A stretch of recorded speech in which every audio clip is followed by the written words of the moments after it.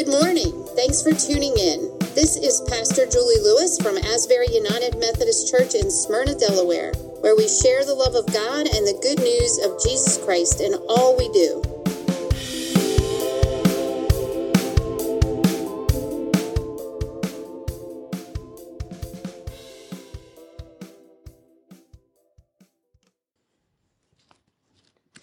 Good morning on this third Sunday of Advent. We are here with a reason to celebrate, and we're reading from Zephaniah 3:14-20. Sing aloud, O daughter Zion. Shout, O Israel. Rejoice and exult with all your heart, O daughter Jerusalem. The Lord has taken away judgments against you. He has turned away your enemies. The King of Israel, the Lord, is in your midst. You shall fear disaster no more. On that day it shall be said to Jerusalem, do not fear, O Zion. Do not let your hands grow weak. The Lord your God is in your midst, a warrior who gives victory. He will rejoice over you with gladness. He will renew you in his love. He will exult over you with loud singing as on a day of festival. I will remove disaster from you so that you will not bear reproach for it. I will deal with all your oppressors at that time, and I will save the lame and gather outcast, and I will change their shame into praise and renown in all the earth. At that time I will bring you home, at that time when I gather you, for I will make you renowned and praised among all the peoples of the earth. When I restore your fortunes before your eyes, says the Lord. The word of God for the people of God. Thanks be to God. I went to Ocean City for a few days this past week. The original plan was that I would do some worship planning for next year, and usually some peace and quiet, time away from the devices and noises of the world, help me hear where God is leading me, and the beach is that place for me. Although I had already planned it, God knew I would need it for other reasons. I suffered some painful losses, the loss of a close friend's son who was only 35 and who asked me to do the service. And as most of you know, the tragic loss of my former sister-in-law close behind. I am someone who likes to keep up with the news, and it pains me to go even a day without being informed. But I have to tell you, I was grateful for the lack of TV, the lack of phone calls, and updates to pressing issues. Even before I left, there was the school shooting and the young man with his parents arrested for the 4 lives lost. So tragic. The new Omicron variant is raising everyone's anxiety level again, when I had hoped we would be looking at the pandemic in the rearview mirror by now. The interchange between President Biden and Russia over what Biden believes is a buildup to an invasion of Ukraine. The announcement of a diplomatic boycott of the Winter Olympics in China and tension rising around the world. Helicopter crashes in India, lives lost in an earthquake. Many of us recognize the fragile balance the world around us seems to be in, and that something could happen any minute to tip the scales in the direction of horror and tragedy, even war. So much doom and gloom. And I knew, God knew, I needed a break. Is there anyone else out there who sees what I see? Anyone else who feels like the weight of the world is bearing down on their shoulders and there's nowhere to go? We often don't need to look on a global scale either, do we? Troubles seem to be mounting in our personal lives. We can't control our weight. Our health is not what it should be, and no amount of medication makes us feel better. The grocery bill, the electric bill, the heating bill, and the price of gas at the pump are rising faster than our paychecks. We're feeling the pinch from so many directions. People won't go to work, so we have to wait everywhere we go and be patient, which often makes us less patient if we're honest. Anyone else need a break before we get broken? And now here we are at Christmas. Rejoice, be happy, peace on earth and goodwill to everyone. Be cheerful, be merry. How can we? In the midst of all this stuff, rejoice? It can sound so hypocritical, or at the very least like a great denial. Yet, this is what the prophet Zephaniah is saying to us this morning on this third Sunday of Advent, the Sunday of joy. He tells us, in spite of everything going on in the world, to sing and rejoice, to exult and be happy. It's not a denial of the world's problems or our own situations, but a response to the reality of what God is doing, has done, and will do in Jesus Christ. The beach is usually my happy place, but Zephaniah tells us the place where we find true joy comes from somewhere else.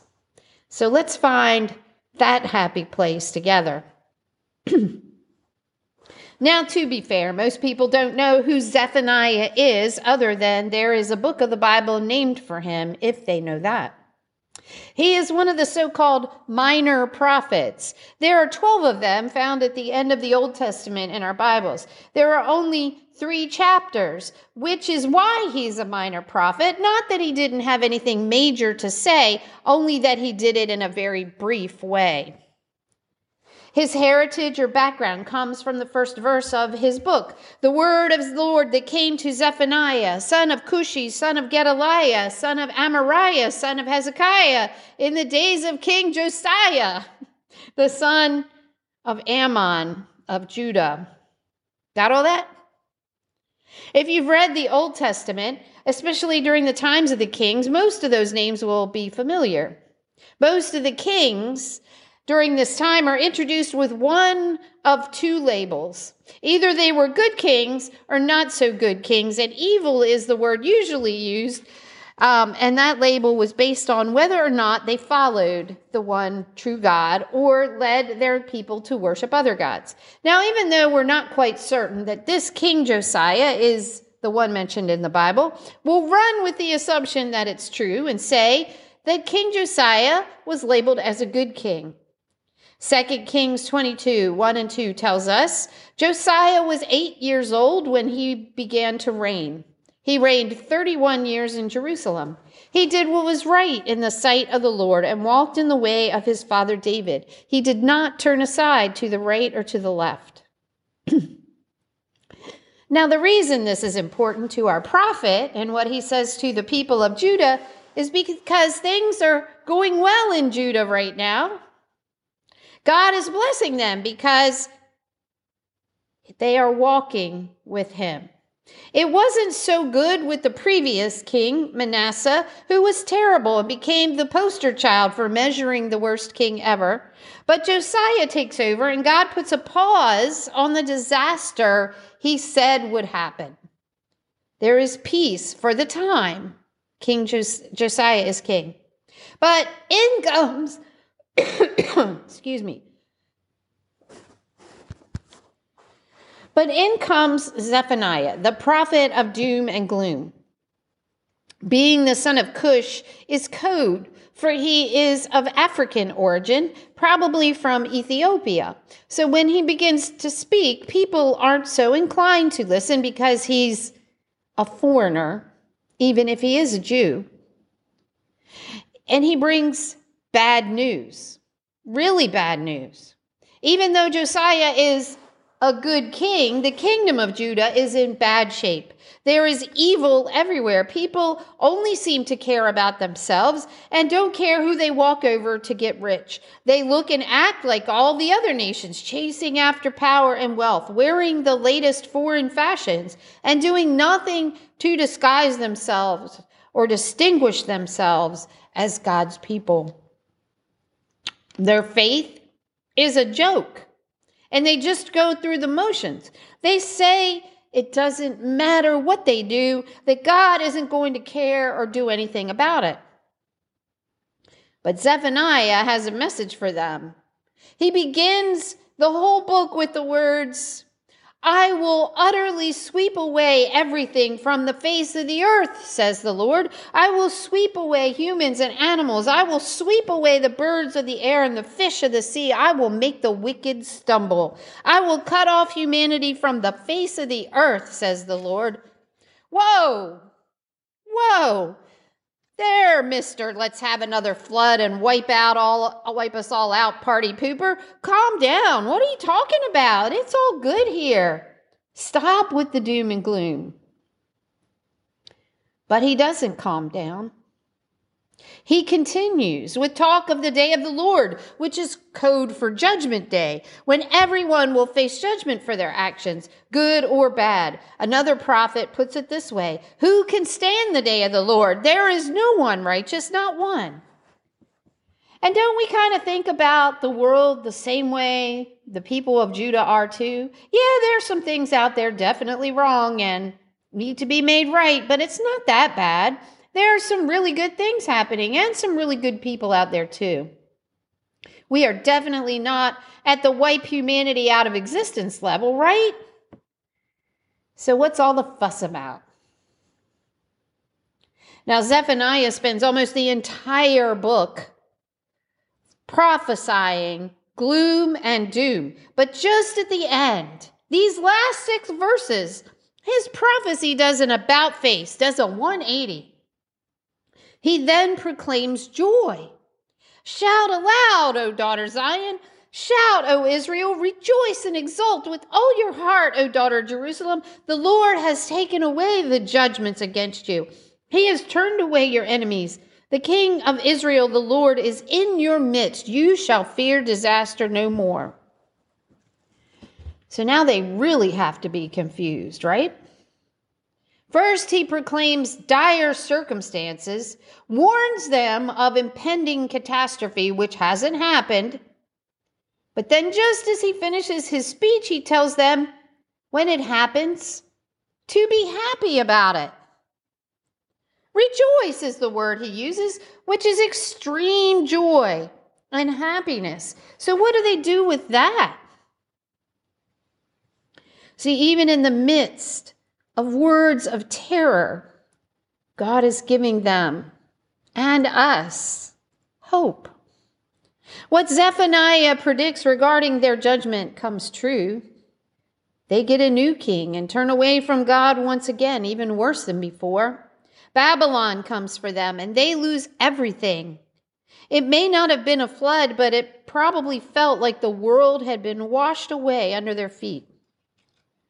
But Zephaniah gave them the means to endure and rejoice, even in the midst of their trouble. God would not leave them empty, not let this be their reality forever. God himself would come to them and be in their midst. He would save them and rejoice and sing over them once again. He wouldn't let them go. Maybe they would remember his words to them, and they would see the truth of what he said would happen, and then be able to know in their hearts that the last part of the prophecy was true as well.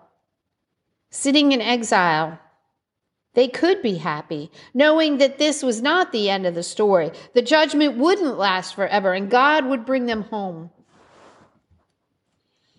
In 2014, the great theologian Pharrell Williams wrote and produced a song simply called Happy. Essentially, the song that says that no matter how bad the news, nothing could keep him from being happy. He was like a hot air balloon rising high in the sky, and nothing could bring him down. The song is a call to be happy, no matter what circumstances you find yourself in. The chorus says, clap your hands if you feel like a room without a roof. Clap your hands if you feel like happiness is the truth. And that's where it hits me every time. Happiness is the truth. Happiness is the truth we see in Jesus Christ. Joy comes from a firm belief that Jesus is the fulfillment of this prophecy. Joy is a holy practice that God, through the prophet Zephaniah, is calling each one of us to. That truth, why we can be happy in a world full of pain and suffering, is knowing that the Lord is in our midst. Jesus came to us, born among us, like us, to walk with us, to show us that the Lord rejoices over us, that God's judgment is over, and our enemies of sin and death are turned away. We don't need to fear disaster anymore. Salvation is here. Advent is a time for us to hold the world that we see and the world that we hope for in holy tension. Like the Israelites in exile, what we see in the world can bear down on us like we're trapped in a room with a low ceiling that seems to be getting lower all the time. Yet Jesus bursts into those rooms, raises the roof with the good news that the Lord is in our midst, that God sings over us with angels and all the heavenly hosts. Our exile won't last forever. Bad news can't defeat us.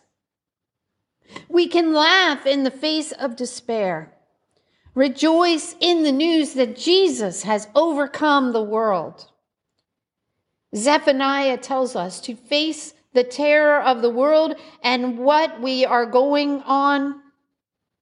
see going on, but face it with the knowledge that something infinitely good, something that will restore everything and bring salvation to us all, is on the horizon. God will not abandon us to this world and its burdens. Our existence in the pain and suffering of this world won't last forever. We will return, and God will sing over us as we come to him in glory. So what do we do while we wait for the happy part of this prophecy? Well, certainly look around and see with open eyes the state that we're in. But then look in the manger and see the promise of God, the promise of joy. And don't let that bad news get you down. Practice the discipline of choosing joy. When the money doesn't come, when the news is going from bad to worse, and the people you love are suddenly gone, when life doesn't seem very fair at all, choose to look in the manger. God with us, God in our midst, and see the promise of freedom, the promise of life, and rejoice. Many of us understand the joy of getting a present for someone at Christmas, the anticipation of their reaction, their joy at receiving the gift. Just thinking about it makes us smile, fills us with joy too. God is like that and wants us to be filled with joy at the marvelous gift he has prepared for us that came and still comes to us at Christmas. Christmas is all about the joy of God keeping his promise. He came into our midst. He sent a Savior, and we can rejoice that nothing will separate us ever from the love of God that we find in Christ Jesus. Joy is what happens in our souls as we begin to live into our belief that God can and will one day bridge the gap between the world we see and the world we long for, the one he has promised. Then go out singing into the world. Spread the joy, because I tell you that every time I hear that song, Happy, I can't stop the feeling of joy that comes over me. When I look in the manger and see the face of our Savior, joy fills my soul. What would happen if we shared our joy with this weary world? Can we get the world dancing and rejoicing? I believe we can. If we choose joy in every situation and truly believe that happiness is the truth of Jesus Christ in our midst. Rejoice, Emmanuel, God is with us. God is in our midst. Rejoice. Amen.